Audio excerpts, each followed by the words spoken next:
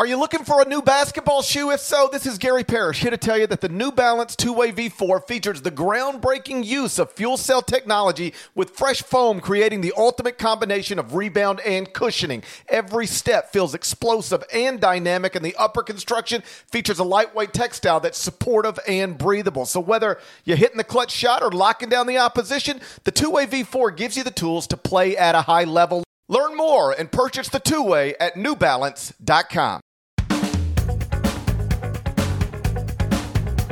Hey there, it's Gary Parrish. It's Sunday, January 10th, 2021. Welcome back to the CBS Sports Eye on College Basketball podcast, where we sometimes discuss camel fighting, dodo birds, and leaky black. Matt Norlander is here with me, and it was a busy but largely calm weekend in the sport. Number 23, Michigan State lost at home to unranked Purdue on Friday night. Number 15, Rutgers lost at home to unranked Ohio State on Saturday afternoon.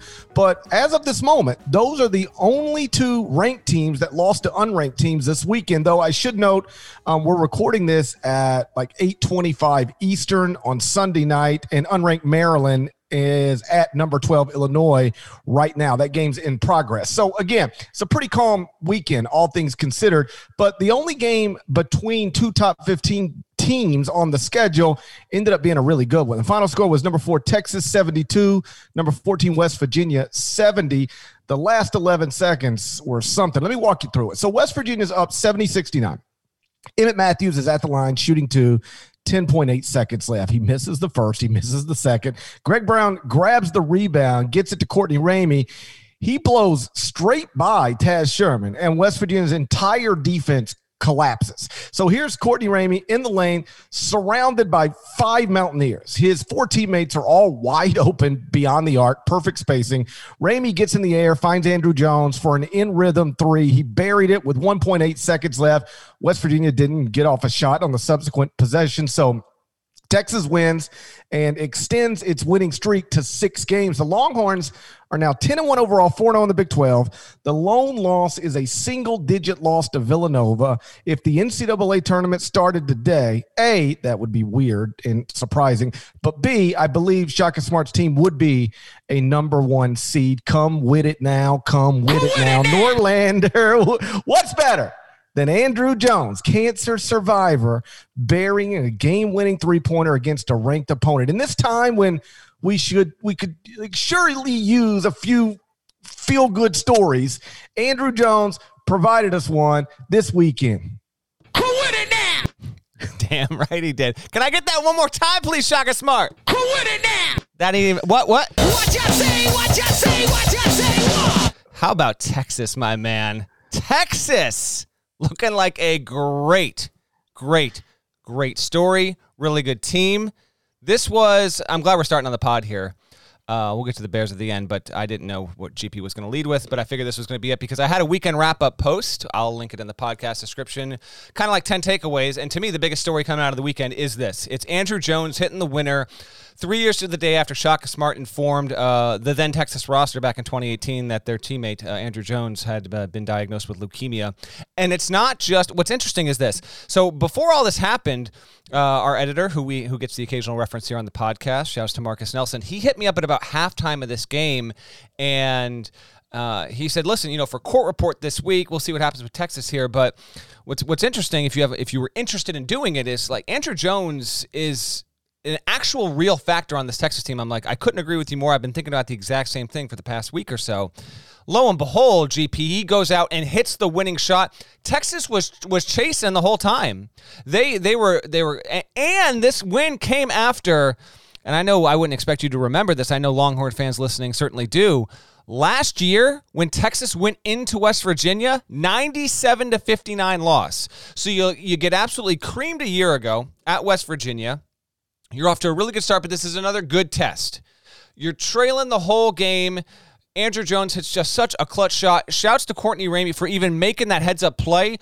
Jones is wide open. He hits the bucket. It's practically a buzzer beater. Technically wasn't. And here we go. I mean, this is really, to me, even though we knew Texas could be plenty good, it's been relevant, it's got good wins, this was it. The Kansas win was really good, but you've gotten any sort of notion that the Kansas win might have been fluky. That's completely gone here. Great, gritty comeback win. Texas similar to like an Iowa, in my opinion. If we're going to talk Final Four contenders, national championship factors beyond the obvious two, you got to keep Texas there permanently. They had 5 players scoring double figures, and it wasn't just Andrew Jones. Ramey was great. I just love this team's roster, man. They're wonderful. Kai Jones off the bench is as good as just about any player in college basketball, maybe outside of Andrew Nembhard. And even what he does for Texas really might elevate UT more than what Nembhard does, given what they have at point guard up there in Spokane. So those are my immediate takeaways from that win. For those unfamiliar with the Andrew Jones story, it's a pretty incredible story. He goes to Texas. Freshman season averages 11.4 points, 3.9 rebounds, 3.5 assists as a first-year player. He's impactful. Sophomore year comes back, and he's leading the team in scoring. He's averaging 15.3 points through 8 games, but then he starts experiencing real fatigue, just tired all the time. And so he only plays 9 minutes against Kansas, only plays 11 minutes against Iowa State. Again, this is Texas's leading scorer, so something is clearly wrong. Obviously, he's seeing a doctor, going through all sorts of testing, and here's how quickly a young person's life can change. On January 1st, 2018, Andrew Jones was playing in a Big 12 basketball game. A little more than a week later, he was diagnosed with leukemia. So he's done for the season, now fighting for his life. He's released from the hospital in February 2018, so he's there for a while. Finishes outpatient treatment in August of that year, and then in October, breaks a toe. Plays 2 games in November, then he's done for the season again.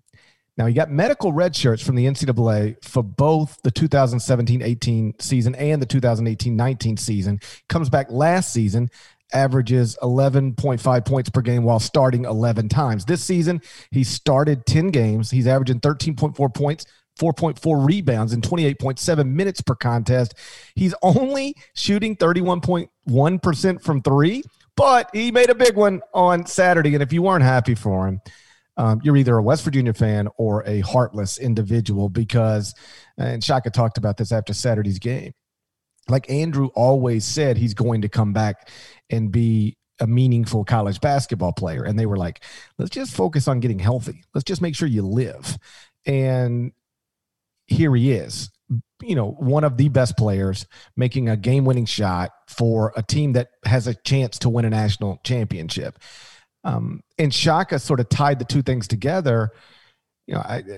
Thankfully, I don't know what it's like to get that kind of, I can't imagine what it's like to be a young person and get that type of news delivered to you. You feel invincible when you're that age, particularly when you're an athlete at that age. And then now you're sick. Now you're in a real fight. Shaka said that, a different person might lose motivation, might find themselves battling, mental things like depression or whatever other types of things might seep in when you're dealing with this. And yet Andrew always had an obvious goal, not just to live and not just to get healthy, but to play college basketball at the University of Texas again.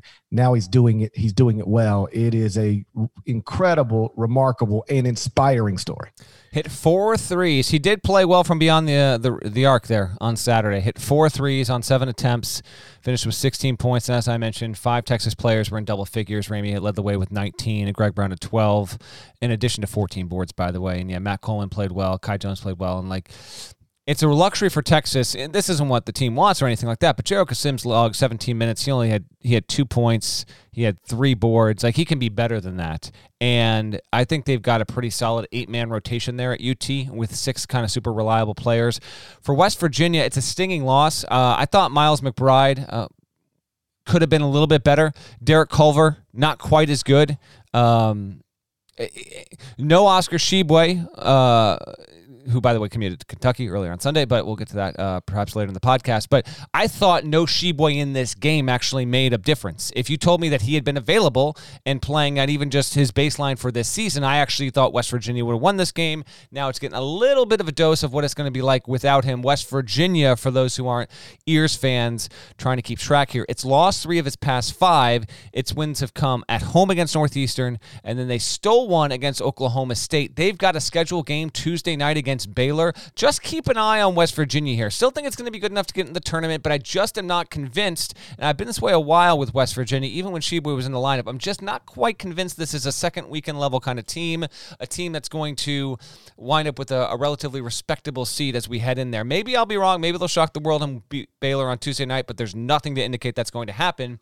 It gets a little bit of a reprieve after that with home games against TCU and Oklahoma State, but just keep an eye. But yes, this was I thought it was the biggest shot, the biggest game, the biggest takeaway on Saturday, and we can get to the other stuff in a second here, but I'm glad we led with it because Texas, for me, it's the best start for them since 2010-11. They won their first 11 league games that season, and at 10-1, it's now proven wins at Kansas, wins at West Virginia, in addition to beating Indiana and North Carolina. There's enough there. It's going to take another loss or two or three. That's going to come, but a top 5 defense knocking on the door of being a top 10 offense, this is it. This is the team. This is a team that's good enough, not saying it will, but it is good enough, I believe, with that roster. If everyone can stay healthy and you continue to get production out of Jones, Coleman, Ramey's really coming along. He's their best three-point shooter by far. Yes, certainly. If you're a UT fan and you've been kind of aching to get back to the Final Four since that 03 year where you got knocked out by Melo and Hughes, this can certainly be that team, and I thought this kind of win goes a long way to proving that. Gonzaga leads the nation in quadrant 1 wins, but Texas leads the nation in blue blood wins. They've got the neutral court over Indiana at Kansas, and a win over North Carolina. So they have wins over 3 of the biggest brands in the sport. Texas' next game Wednesday against Texas Tech. That is another quadrant 1 opportunity. Gonzaga and Baylor both remained undefeated this weekend. We'll talk Zags and Bears next, but first, check this out. The all-new Hyundai 2024 Santa Fe is equipped with everything you need to break free from the dull work week and embark on an adventurous weekend with your family.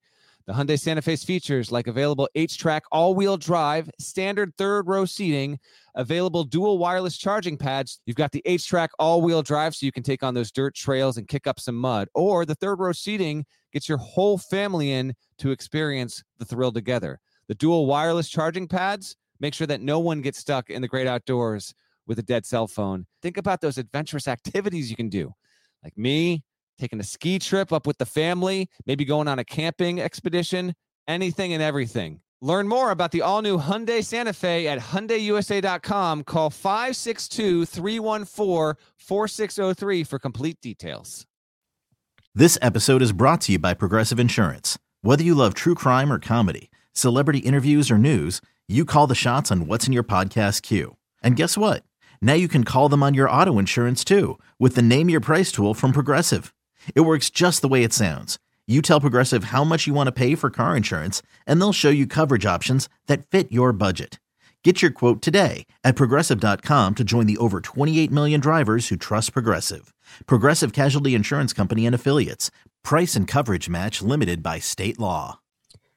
Gonzaga and Baylor both remained undefeated this weekend. Gonzaga beat Portland 116-88. Baylor beat TCU 67-49. So the Zags are now 12-0 with 11 double-digit wins, and the Bears are 11-0 with 11 double-digit wins. As of this moment, Gonzaga's adjusted efficiency margin is plus 31.94. Baylor's is plus 31.92.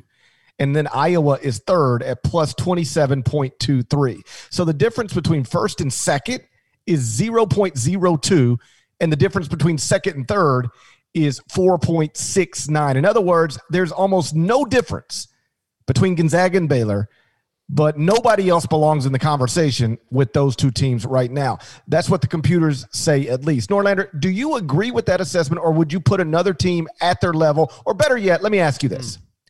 Would you take, if I offered it to you right now, The field. Gonzaga and Baylor or the field? You would take the field. No question about it. Yeah. If you started the tournament tomorrow, that would be weird.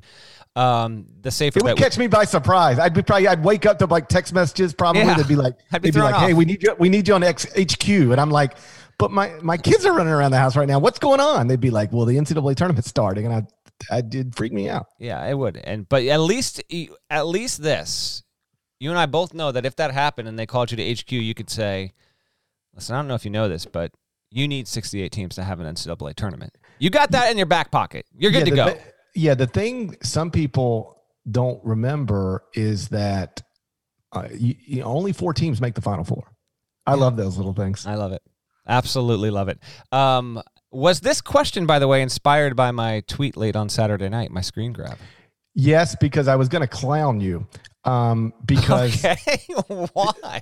Why? Because it was technically incorrect. You said that at this moment, like Baylor went final over TCU, and you were like, okay, Baylor is edged ahead of Gonzaga in adjusted efficiency margin, but Gonzaga will go back in front once its Portland win registers. And when that win went in last night, they didn't go back in front. But at this moment, something happened today that made them go back in front. Gotcha. So it wasn't as of interesting. So well, the reason for that, I wonder. I don't know. Like, was it Iowa getting a big win over Minnesota that flipped Gonzaga's number back ahead of Baylor? Yeah, I mean, every result in the Ken Pom universe affects all the other standings in general with the efficiency margin, because Gonzaga is like 31.94 and Baylor's 31.92. That's adjusted to the rest of the sport. So it depends on what teams won today, what teams lost today, by how many margins. That's how that's determined at this point in the season. So you're right. That's exactly it.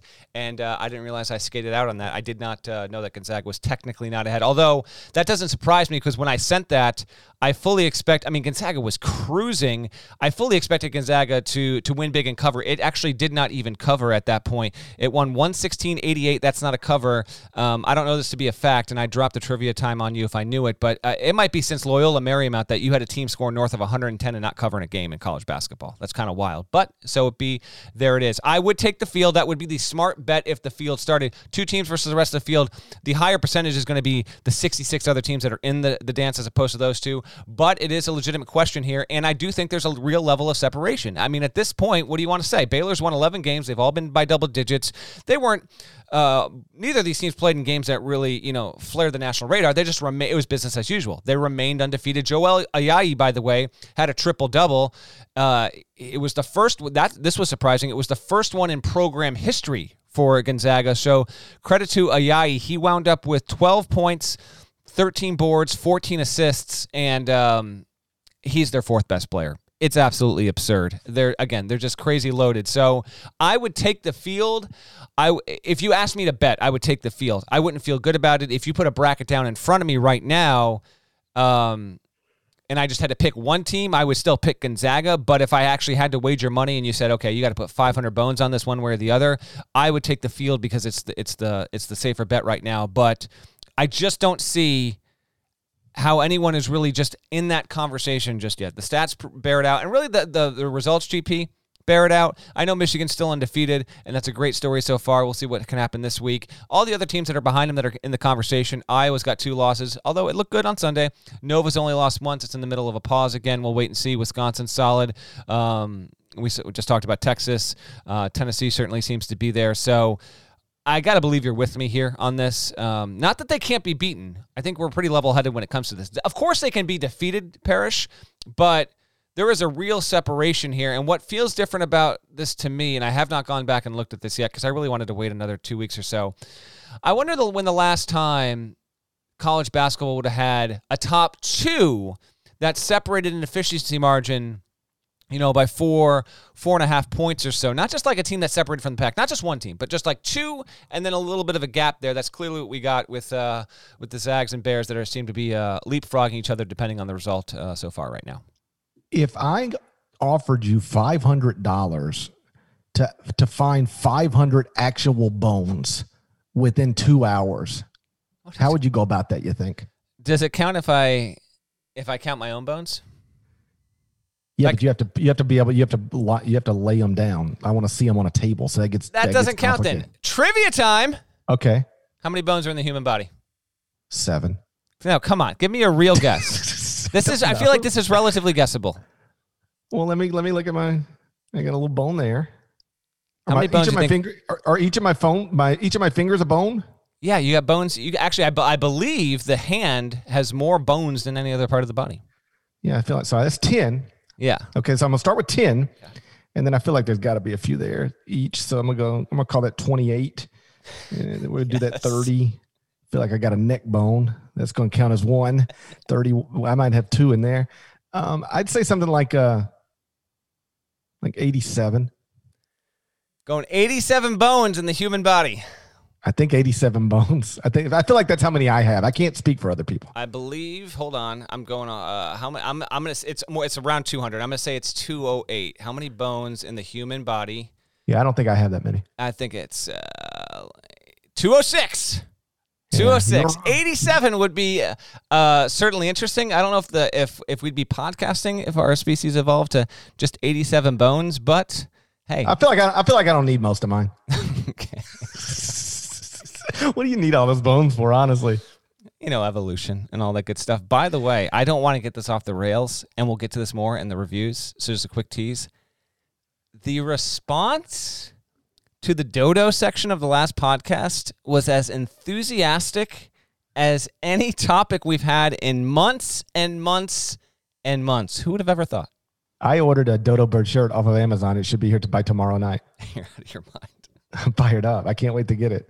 It says, we will rise again. Yeah, which, by the way, it's an extinct species, so that's not how extinction works. But you know what? I do like the spirit, and I'm debating following with you. I had one. What was the one that I sent? It said, never forget. Never forget.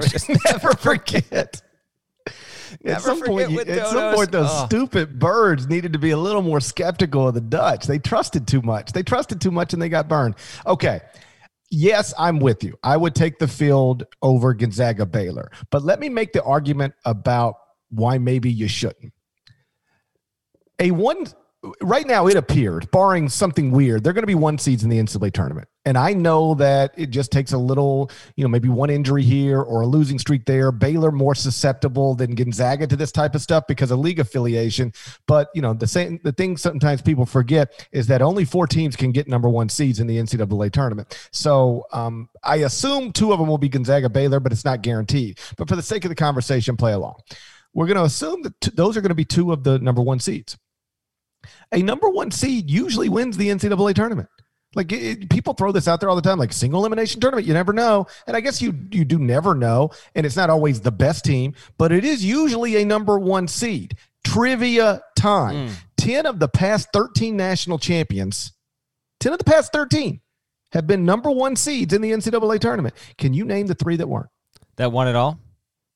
They won it all, but they weren't a number 1 seed. It's only happened 3 times in the past 13 tournaments. Sure. I'm going to outsource this question to our audience as I answer this. I want to say, by the way, my blind guess, since it went to 64 teams in 85, that the 1 seed wins the tournament. I'm going to say it's about 43, 44% of the time. I think it's less than 50% of the time a 1 seed wins it, but you're talking about 10 of the past 13.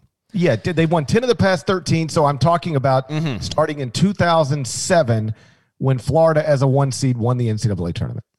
The year before, by the way. Florida, so 07 is Florida, 08 is Kansas, it was a 1 seed. 09 is Carolina, it was a 1 seed. 2010 is Duke, it was a 1 seed. 2011 is UConn, which is not a 1 seed, so that's one of them. That's correct. They were a 3 seed. They were 3 seed. 2012 is Kentucky, it was a 1 seed. 13 was Louisville, it was a 1 seed. 14 is UConn, it was a 7 seed. That's number 2. 15 is Duke, a 1 seed over Wisconsin. 16, I think, is Nova as a 2 seed winning. I think Nova's a 2 seed in 16 because 17 is Carolina's a 1, 18 Nova's a 1, 19 Virginia's a 1. Talk to me. Ding, ding, ding, ding, ding, Norlander. That was impressive. There we go. What do you want from me? You got it exactly right, and you got the seeds right, although I think I helped you with UConn was a 3 seed in 2011. I was slow to the take, but I was on it. Don't worry. I was on it. Florida's a 7-1. Florida's a 3 in 2006. Correct. 5 is UConn a 1. 4 is UConn a 1. 3 is Syracuse a 3. 2 Maryland's a 1. 01 Duke is a 1. 2000 Michigan State.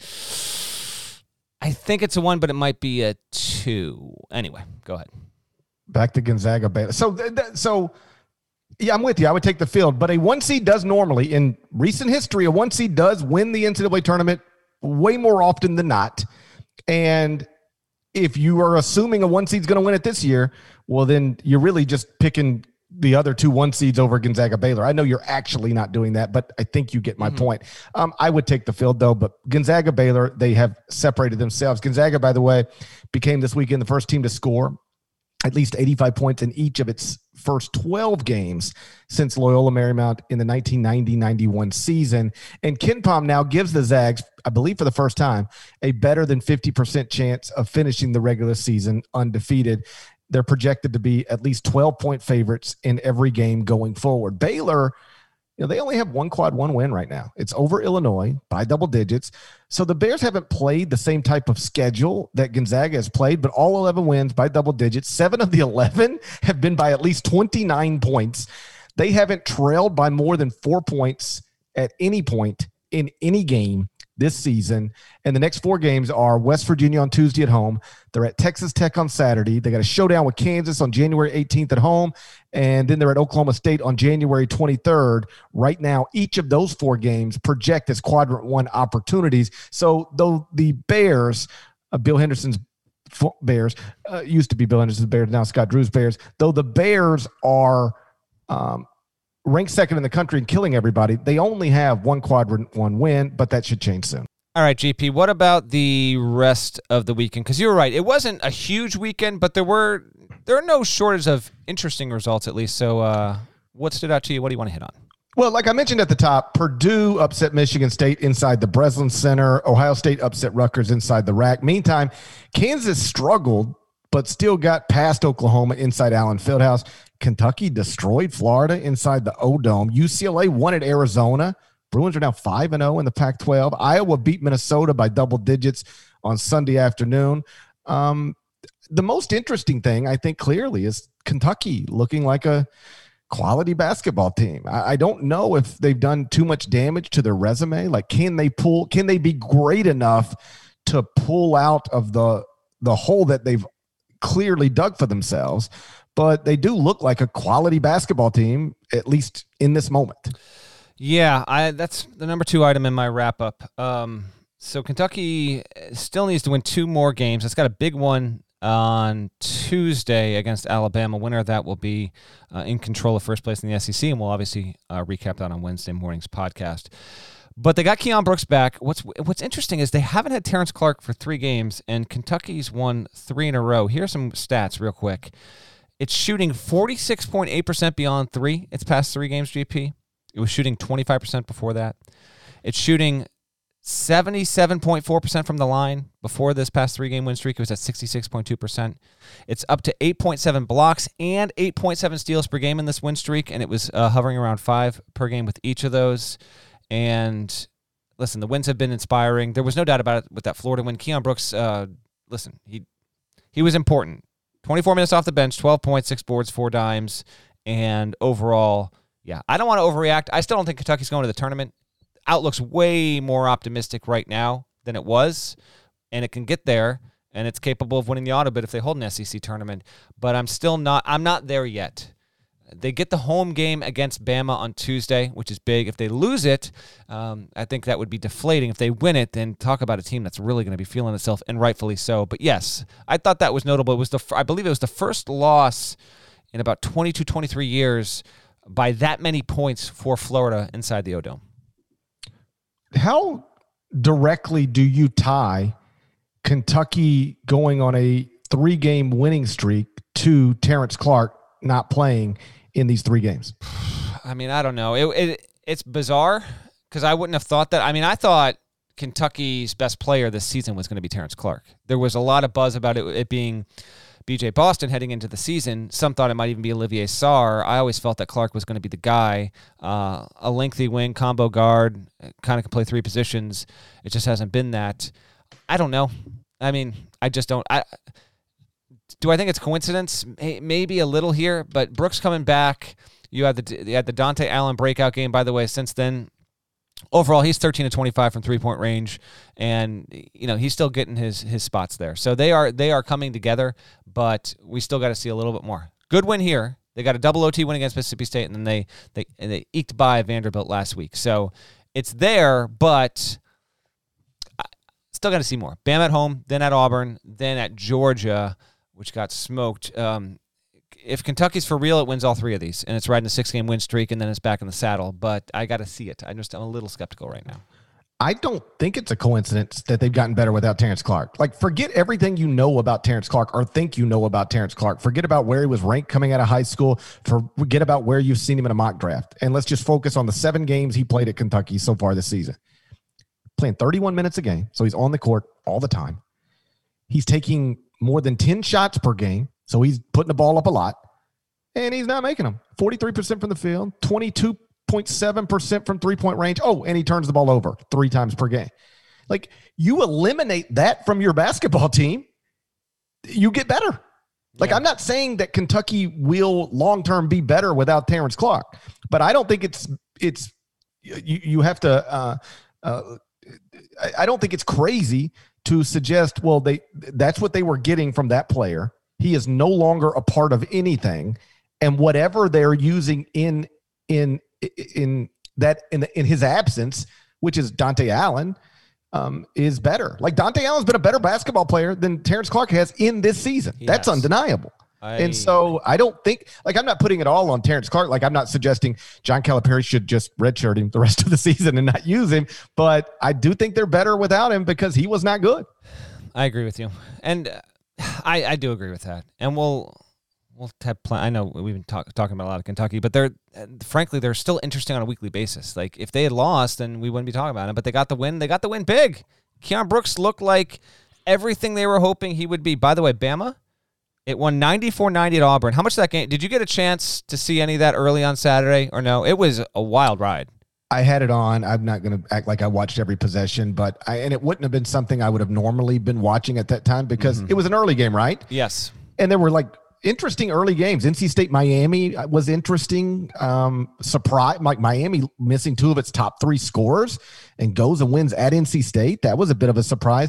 Rutgers getting run off the court by Ohio State inside the rack. That was a surprise. So I was more focused on those 2 games than I was Alabama Auburn, but it was on, and I was aware that they were playing a fun up-tempo basketball game. Yes. I'll just quick on this, and I'll keep up with the whip around. But yeah, Bama's 9-3, 4-0 in league play, 194-90. Sharif Cooper wound up playing for Auburn, and he was balling out early. It looked like a pretty good story, and then they put John Petty on him, and then they kind of shut him down. He had a couple bad shots late, and Auburn couldn't steal the upset win.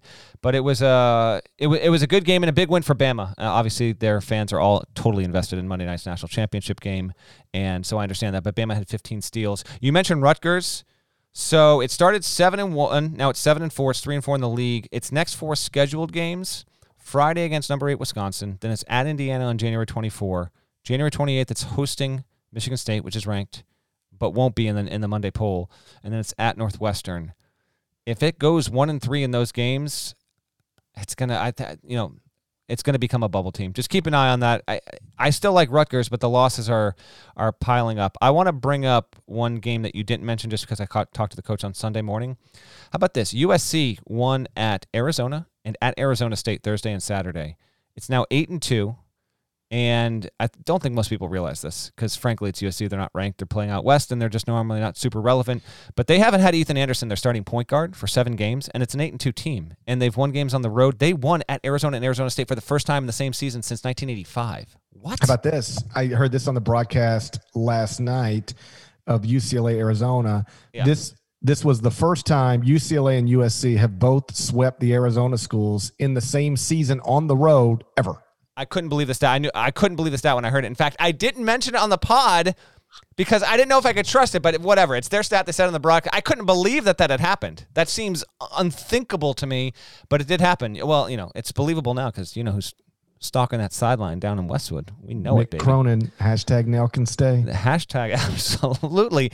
So good on UCLA. We got an interesting top of the race of the Pac-12 kind of forming with the LA schools, but Evan Mobley had a wonderful back-to-back set of games here, and I still maintain he should be a top 3 pick in this year's NBA draft, but we'll wait and see on that. That was just a good win, and USC is establishing itself. Meanwhile, Arizona State was shorthanded. It's now sub 500. I thought that was going to win. The team was going to win the league, and it's kind of slipped spiraling away.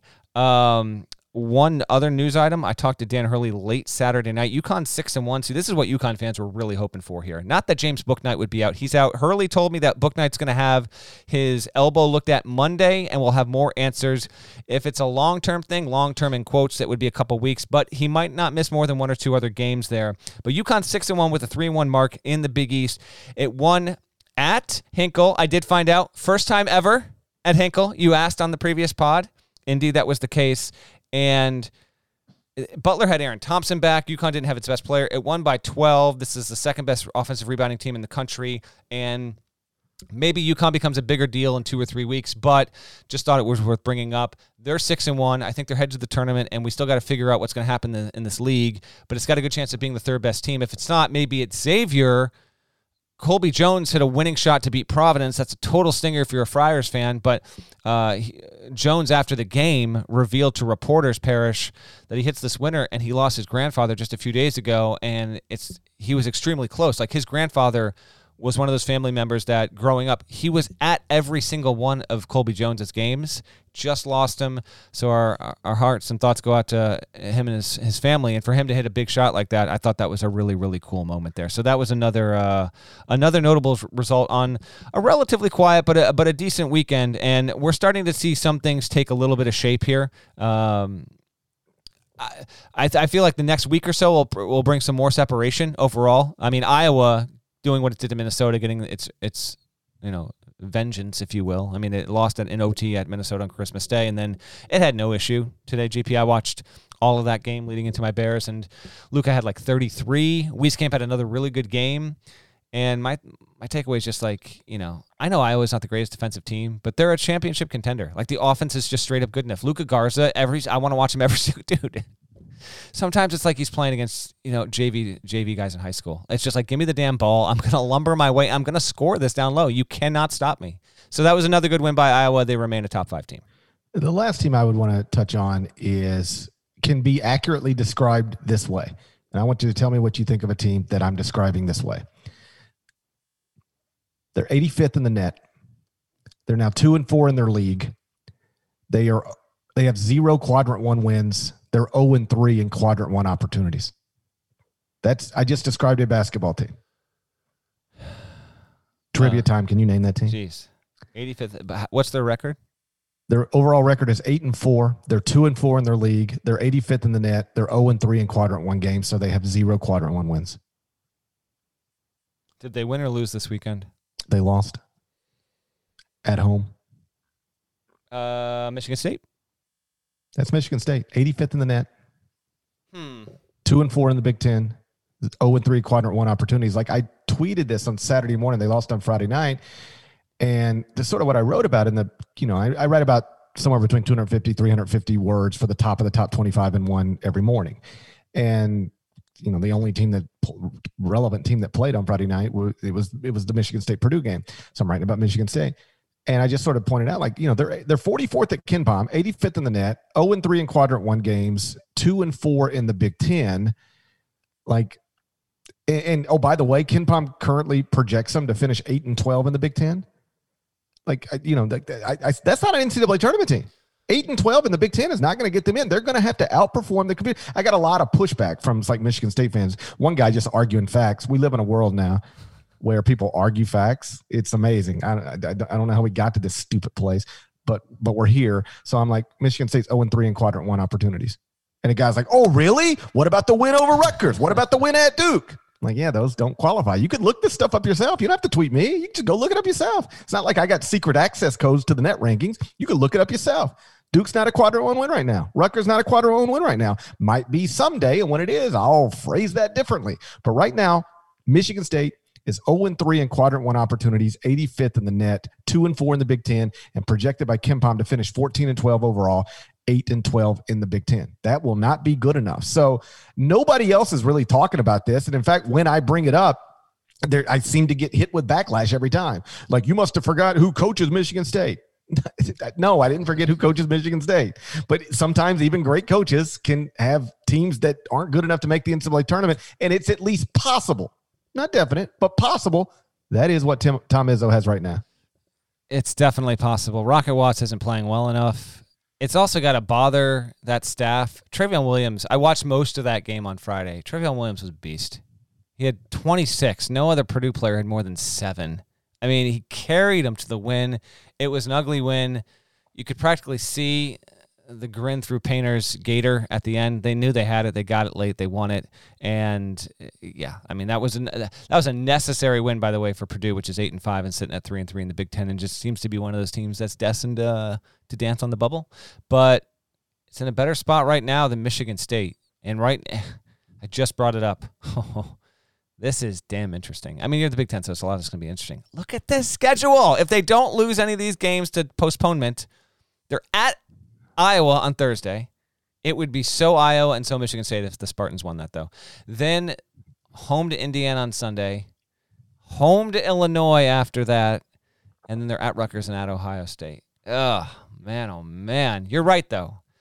It's Michigan State. It's an 8-4. It's not a Kentucky record right now.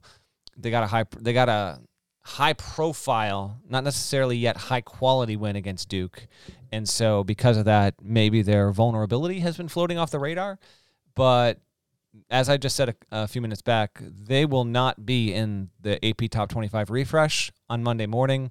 And that game at Iowa is certainly, that's looming. That's the kind of game where if Iowa played well and won, like 89-74, then it's kind of like I think more people start to notice. But everyone listening now, you're in early because GP's rightfully pointing this out. There's a lot of work to be done, and that's normally not the case. Don't confuse what's happening right now with Michigan State in years past where it's kind of struggled a little bit non-con, but it's gotten a good win or two, and it's kind of rounded out in form. Normally when we get here, there's not this much lacking on the resume the way it is right now with Sparty. Yeah, I think this is also a situation where the AP poll misleads people a little bit because people find it hard to believe two things: that Michigan State could really miss the NCAA tournament, and B, that somebody's talking about a team that's ranked in the AP poll right now missing the NCAA tournament. But you're right. When that poll updates on Monday, they're not going to be in it.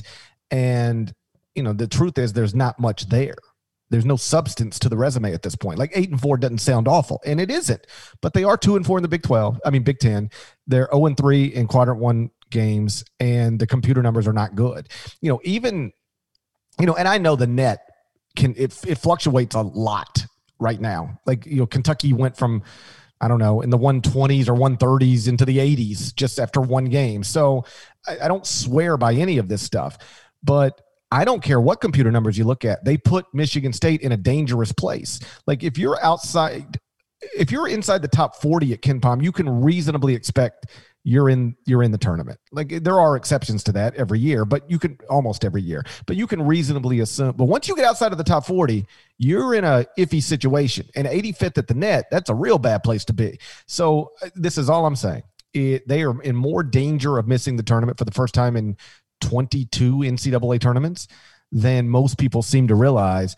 And unless they outperform the computers, they are not going to make the NCAA tournament. That's not even a prediction. That's a fact. If they don't outperform the computers, what the computers say is likely at this moment, they will not make the NCAA tournament. And like you said, the next one, it's a tough one at Iowa, which, by the way, the Hawkeyes 22-1 inside Carver Hawkeye in the past 23 games. So good luck winning there. Trivia time. Who was the last team to beat Iowa at home?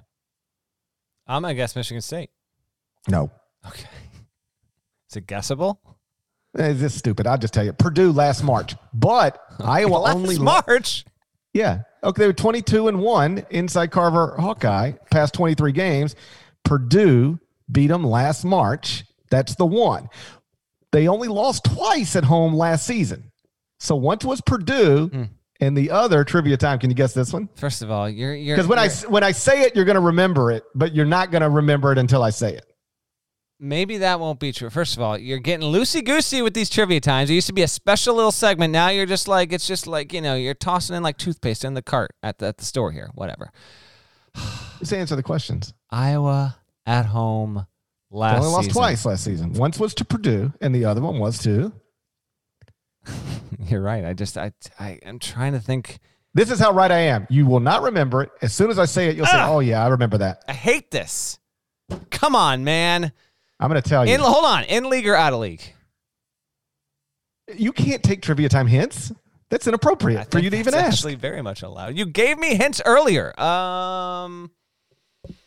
The President of the United States calls the Secretary of State in Georgia to try to influence him to inappropriately change the election. And now you think you can just ask for hints in trivia time. That is not the way our country works. What team was it? It's not the way our country works, Norlander. You're out of line. What was the team? DePaul last November. Oh, my Beat God. him by 15. You remember that, right? I do remember that. Oh, yeah. Terrible. Come on. DePaul. Gosh. DePaul. So anyway, Michigan State's next game at Iowa. If they lose that one, and they will be expected to lose it, they'll drop to 2-5 in the Big Ten and be 0-4 in Quadrant 1 opportunities. You want to get to some Apple reviews? Lay it on me. I love the Apple reviews. I don't listen. I only got one in the chamber. Before you read these, I have to say this. Everyone, the reviews are getting better. They're getting weirder. The titles are making me cackle out loud and ask my wife what's going on in there. So I don't know which ones GP's gonna lay out here. Keep it up. I want more of them. They used to be something that I would just kind of go in and check on. Now it is required. I'm like saving them up. And the other thing is this. If I'm getting this much joy out of them, if you are a listener that's simply logged one, go find them. I think you'll relate with the fellow listener. They are wonderful. Make them as interesting, random, rambling as you want. I can't get enough of them. They have taken it to another level in the recent weeks. What do you got? Yeah, I was legit laughing out loud at some of these as well. So thank you guys for taking the time to not just go leave 5 stars and a nice comment. Like you could do that actually in 10 seconds. But for anybody who's writing paragraphs and tying little themes of the podcast into it. A, it's helpful. So thank you. But B, it's funny. So I like to laugh. I'm having a good time with them. I pulled out a few. We can't read them all, but I did pull out a few and we'll just bounce through them real quick. The first one I got, it comes from Jason in LA. Here's what he wrote. He said, last week, you read a review from someone who knows nothing about college basketball, but still loves the podcast. How about this for a compliment? I am a huge college basketball fan, and I enjoy this show so much that I actually subscribe to the podcast at GP's Memphis radio show, where I hear about all kinds of things I'm not interested in. Daily updates on Memphis's offensive efficiency at KenPom, and ad reads for dentists and computer repair shops and multiple barbecue establishments I won't likely have the pleasure of patronizing. Nonetheless, I enjoy it. Norlander, I've got some love for you too. I grew up in Connecticut and can confirm Drake's cakes are in fact a thing. I myself was partial to yodels and ringdings. And shouts to my USC Trojans off to a great start, perhaps due to our advanced comfort level with playing in empty gyms. He wrote that he didn't think we'd ever actually talk about USC organically, and yet we did. We did earlier because Norlander, you said you spoke to Andy Enfield this morning, right? I did. How about that? Some unintended synergy there. By the way, you familiar with the ringdings or the yodels? Man, I ain't never seen. Oh my gosh! I don't know nothing about a ring. Tell you what, I had a just a sick addiction to ringdings in high school. Just I'm trying to think of what southern thing that would be everybody who lives in my neighborhood would know it, but you might not. I feel like what the ringding was to the Northeast, it's definitely similar, although these were also available up here. It's the Little Debbie's oatmeal cream pie. Basically, not the same kind of food, but that's the same kind of, those were around, correct? Yes, but you don't have Little Debbie's? We do, but it wasn't I don't think it was as popular in the Northeast as the yodel, the ring ding. I feel like the Twinkie, by the way, is really the cake that is kind of universal. Like you had Twinkies. Twinkies were everywhere. Well, of course. Okay, there we go. But let me ask you this. Are you familiar with a Crystal Burger? No shot. You don't know what a Crystal is? No. Like if I said, hey, do you want to swing through crystals, you would have no idea what I'm talking about. I'm guessing it's something like a White Castle. That's exactly right. Okay. It's like a White Castle, little bitty hamburgers. When you've been out all night, you get your Uber driver to swing through Crystal. You don't. I did think that was mostly a Southern thing. Yeah. Waffle House also mostly a Southern thing, but everybody's familiar with Waffle House. Well, yes, but unfortunately, that's why like whenever we go to Peach Jam or Final Fours in Atlanta, like I'm way more down with getting Waffle House than anyone because it's like a once a year thing for me. There's a Waffle House like 5 minutes from my house, and pre-pandemic, during pandemic, doesn't matter. Jam-packed every day. People don't care about COVID inside that Waffle House. They want some scattered, smothered, covered, chunked, and diced. So, Waffle House is a Southern signature. And USC, 8-2, Evan Mobley looks great. Next one comes from Danny Carlson. Here's what Danny wrote. He said, if there ever were a podcast that was the verbal equivalent of hitting a shot from the snout, it would be the Eye on College Basketball podcast. While I do not think there has been near enough polycap at DePaul discussion this year, I have, as an Arkansas native, been pleased with the level of slobber hog discussion to offset it. I have only been a listener of the podcast for a year, but this podcast has been one of the major contributors to my newfound love for the sport of college basketball. My birthday, Danny writes, is Sunday, January 10th. And nothing would make for a better birthday present than to hear Norlander call the Hogs live on the pod. Happy birthday, Danny. Norlander, can you call the Hogs for this man? Do you know how to call the Hogs? I don't. So I did read this review, and I don't know how to call them, and I don't feel like I should. But what do we do? Woo Pig Suey? Okay. It's I don't want to call the Hogs because you're supposed to call the Hogs. But yes, it is Woo Pig Suey. Woo Pig Suey. Woo Pig Suey Razorbacks. Started in the 1920s, so several centuries after the dodo birds were done with. This drove me crazy today. So I sometimes when you look this stuff up, there might be a funny story there. So I was like, okay, where did this come from? How did this not stupid? I think it's kind of stupid. This chant It's ridiculous. Come on, just be real. This is the most ridiculous chant in college sports. It's ridiculous. Okay, so I was like, what's this scared Dana Altman out of the job. Dude, go when you're bored. Google Dana Altman calling the Hogs. It is the most awkward thing you've ever seen. Like, what cult did I just step into? Yes. It's like Dana Altman standing there. He finally just left Creighton to take a big power conference job. Because at the time, Creighton, I think, was Missouri Valley Conference. Yes. Yeah. So he gets this SEC job, gets introduced, and they're like, I actually think he brought it up when I watched the clip back, but it's like, next thing you know, Dana Altman is calling the Hogs. Nobody's ever looked more awkward than Dana Altman calling the Hogs. Like 3 days later, he's like, Creighton, can I please come back to Omaha? I can't be down here calling Hogs all the time. So I go to YouTube or just Googling, and I'm like, okay, maybe there's a good story, and I can share it on the podcast, and we'll goof on it. So I find the perfect clip. It's like local news in Fayetteville. And this woman is like, the stupid video is like, what's the story behind the hog call? I'm like, well, this is perfect. I'm going to watch this. 5-minute video, like news segment. The entire segment is this woman walking around asking people in Arkansas, so do you know where the hog call came from? And every one of them was like, no. And then she's like, me neither. That's the whole thing. It's like, how are you going to do a whole story on where did the hog call come from without actually getting an answer to your question? Like if I were running the news station, I'd be like, you didn't accomplish anything. Tell us the story, or let's find something else to talk about. So that drove me crazy, and it's actually not a great story.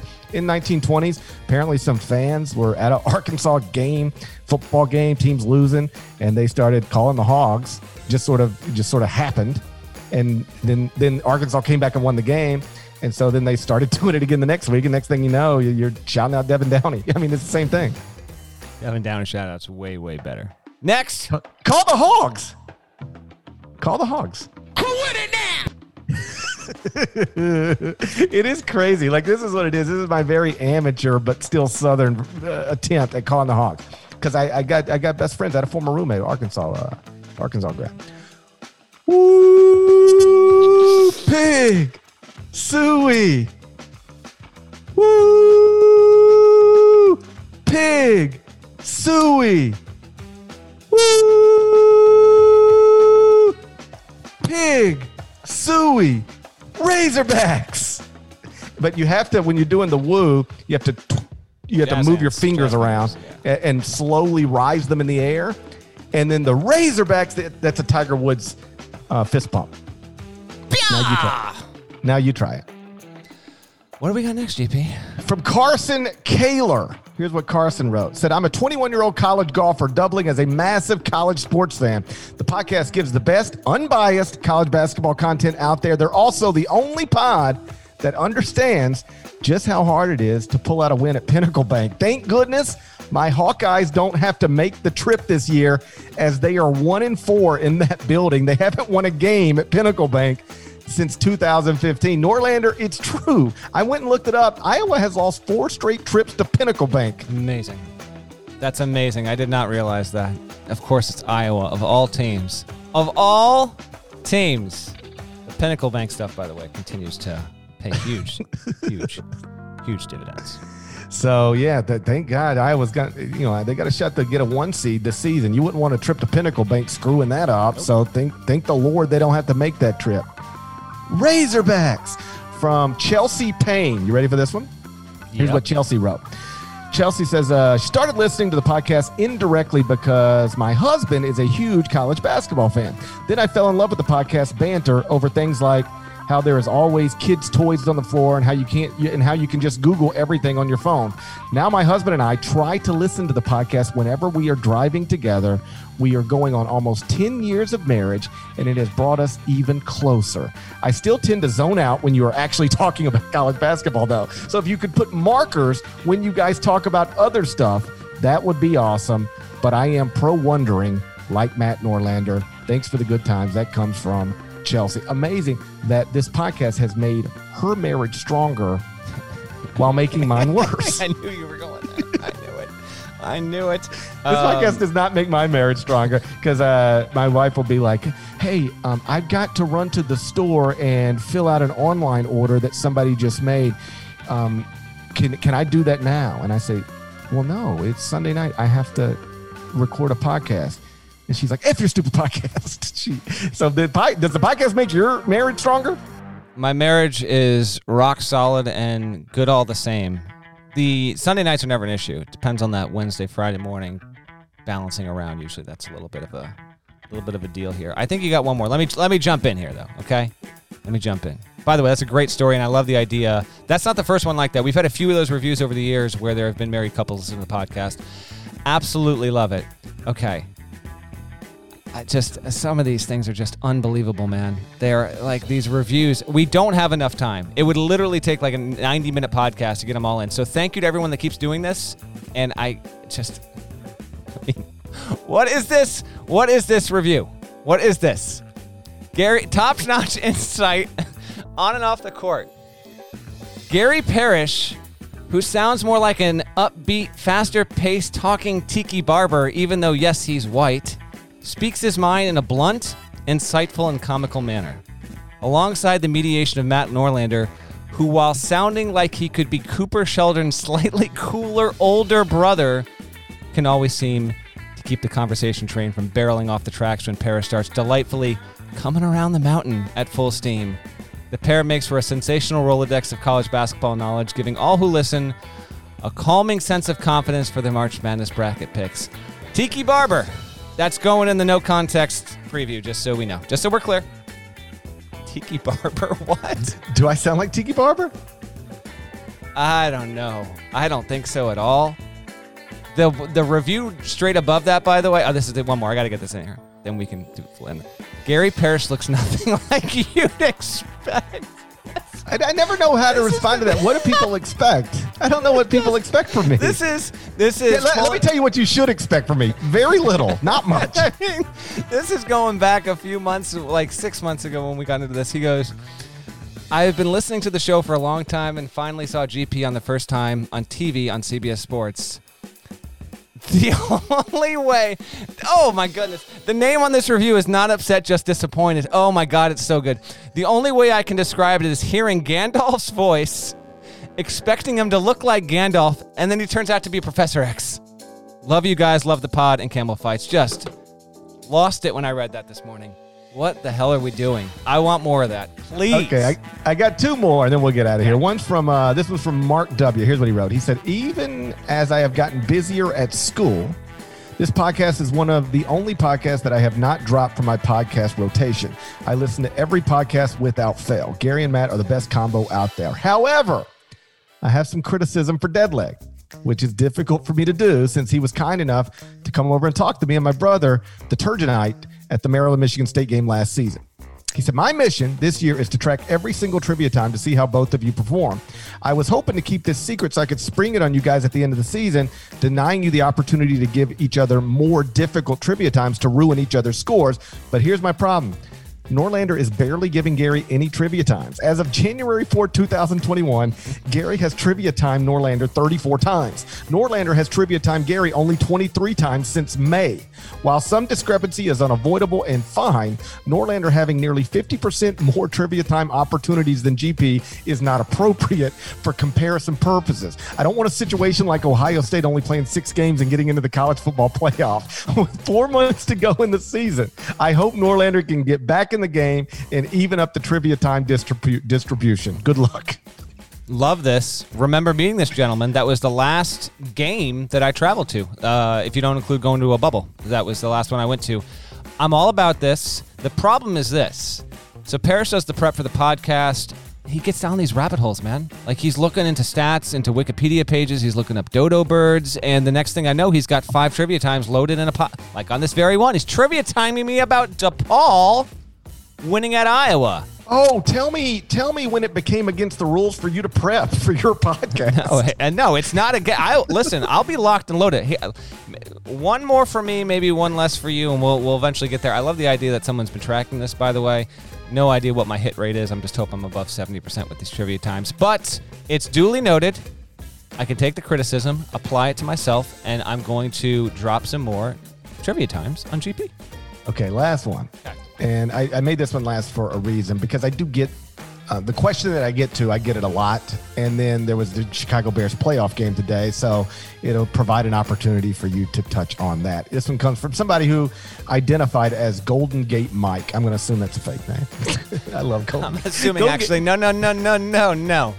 nope. There's no assumption.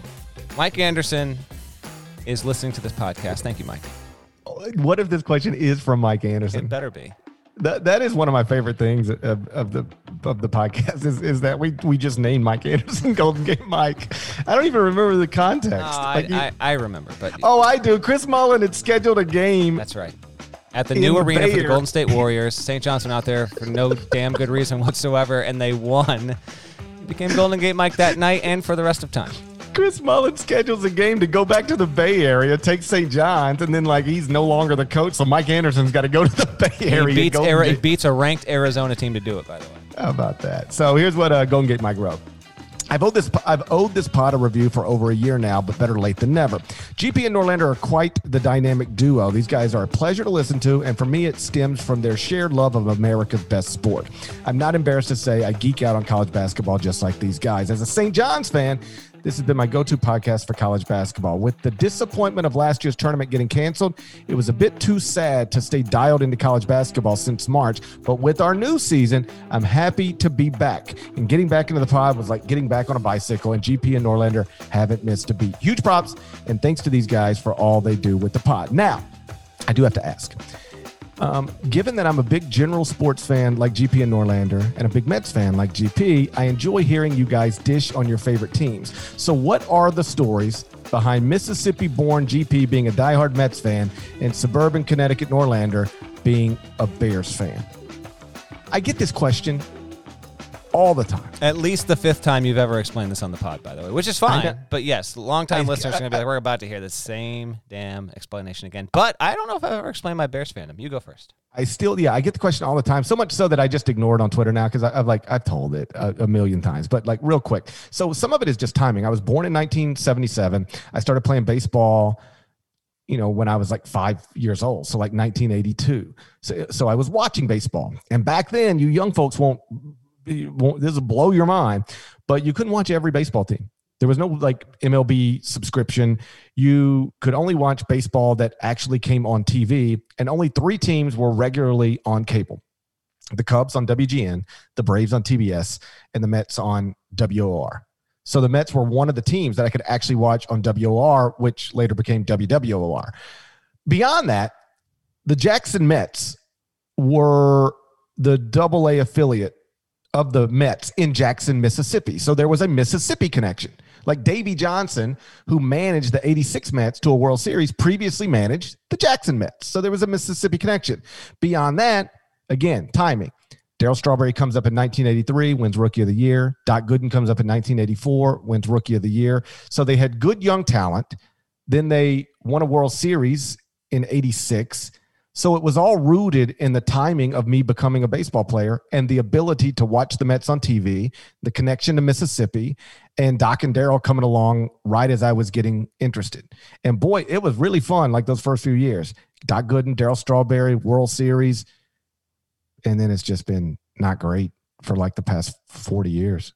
But Francisco Lindor is on his way. Wealthiest owner in baseball, is now the owner of the New York Mets. It's a good time to jump back. If there's any young people out there trying to become baseball fans, this would be a good time to become a Mets fan. I had to suffer for like the past 40 or so years, but I'm hoping the next 20 are good. Yeah, we've been waiting about the same amount of time here for our favorite teams to win a championship. Oh, I've said this before. The Bears and Mets are very similar in the sense that they had not just championship teams in the mid-'80s, but like iconic teams. Everybody remembers the '86 Mets. Everybody remembers those '85 Bears, and they created a national fan base because the Mets were on cable and because the Bears had Walter Payton, Jim McMahon, In Shades, Refrigerator Perry. You can tell that story. But then since then, it's been just almost miserable ever since. Like the Mets and Bears stories are very similar. They are. Yeah, that was just. I didn't expect the Bears to win, and I'll get to why I'm a fan, but I didn't expect them to beat the Saints, but it's just deflating and defeating when if Jimmy Graham gets a touchdown on the last play, you get to 9 points. But in effect, like that's just total garbage time stuff, and they just fall right on their face. Need a change there. So I'm a Bears fan, despite living in Connecticut, having really grown up in Vermont. My parents are both from Chicago. They were both born there. They lived there. They met there. And then I was just appropriately brainwashed when I was a kid, as I'm doing to my own boys right now. And no regrets. Bears are just frustrating, but I'm serious when I say this. And that's why I always have a certain connection and empathy with college basketball fans that love to listen to this podcast and love their teams and all that stuff. I'm not kidding. I do not have the intellectual or emotional capability to not root for the Bears. The Bears could lose every single game for a decade, and I still would be incapable of not on a genetic and DNA level of rooting for them no matter what. It is more a blessing than a curse, I guess, but that's basically it. My mom is the one. My dad's not so much a huge Bears fan. He'll root for him, but he went to Florida. He cares more about the Gators. But my mom absolutely dyed in the wool. Huge. I mean, she had season tickets to the Bears growing up, all that good stuff. So that's basically it. Parents were there, made me one. And so here I am in Connecticut rooting for a team that's now stuck in limbo. 8-8, make the playoffs only because they go to 7 teams. Not going to get a quarterback destined to be anywhere between a 5 and 9 win team for the next half decade while all these other teams are either terrible, getting great quarterbacks, or already have great quarterbacks. So that's a lot of fun. Is that it for my boy Anthony Miller? Yeah, man, that's just not good. What's he doing, man? Getting thrown out of this game. He is, I said this last week, Darnell Mooney is what I thought Anthony Miller would be. He has just not been. The Memphis boys don't put up with somebody yapping at them. If you're going to yap, we coming for your throat. Yeah, that didn't help things there. So he'll be with them next year. But yeah, he's Darnell. You sure? Like every Chicago person I saw tweet was like, "That's it for Anthony Miller. He'll never play another snap." Don't get me wrong, I'm done. But I think he's contract wise, he's got another year there. So hey, is what it is. As we record this, by the way, shouts to the Browns fans. I really don't think I'm going to be jinxing you, and if I do, my sincere apology. It's 28-0 in the second quarter here, so you've been waiting forever. Bills fans and Browns fans. Bills hadn't won a playoff game since '95. They got one. Browns obviously hadn't been in the playoffs since '02. It'd been a long time coming there, so I think there are a lot of fan bases that have been very hungry and hungry for this kind of stuff. So my genuine appreciation and good vibes to you guys for doing that. So yeah, there we go. Little inside our homes and our own fandom there. That's pretty much all I got. Like I'm genuinely fired up for this baseball season. Like my job is college basketball and I do love it, but I get way more fired up for baseball season. I'm kind of with you in that. Well, college basketball and the NFL are like 1A, 1B to me. So I'm always fired up for NFL and the Bears. But I'm always super into college hoops as well. With baseball, I like it, but Cubs got to be good for me to really get into it, and then they're going the wrong way. So it's going to be like, I'm not that particularly jazzed about baseball, but you should have every right to be. I mean, there's a real reason to feel optimism there with the Mets because they're building it, and you finally, like, you got the new owner. That's the thing. Like, I love if the ownership group with the Bears change. It's not changing. Dude, and the owner, like, I don't know how much you know about him, and we'll get out of here in just a second, but like, he is the wealthiest owner in Major League Baseball. He's a hedge fund guy. He is the inspiration for the character in Billions. Yeah. And he grew up in Queens. He grew up a Mets fan, which is a whole nother level of, like, he's already on the record saying, I'm not trying to make money. Yeah. I got other ways to make money. I'm trying to win World Series. And so, like, you hear that, it's like, let's effing go. Like, he doesn't care. He cares about this as much as I do, and he's got the money to make it great. It's a great spot to be in, for sure. Shouts to Devin Downey. Shouts to Chester, South Carolina. Shouts to Terry M.F. and Teagle. Legend. Shouts to Larnell. Thank you guys once again for listening to the Eye on College Basketball Podcast in the middle of the absolute dumbest pandemic I ever lived through. This is the worst, Norlander. I've never seen one anything close to this. I pray we never get another one anything like this. It's the only one, man, by the way. Still the only one, but yeah. It's the worst one, man. It's the worst one. I didn't see this coming. I didn't see this. This whole thing's been a bigger surprise than Drake starting 13-0. And oh, by the way, Drake shut down by COVID. I know. So they're going to be undefeated for another week. I know. They didn't get their big games in. If you haven't subscribed yet, please go subscribe anywhere you subscribe to podcasts, including Apple Podcasts. And if you have time to rate it 5 stars and leave a nice review, that would be awesome. And maybe, just maybe, we'll get to it next Sunday night. Either way, we're going to talk to you again on Wednesday morning. Till then, take care.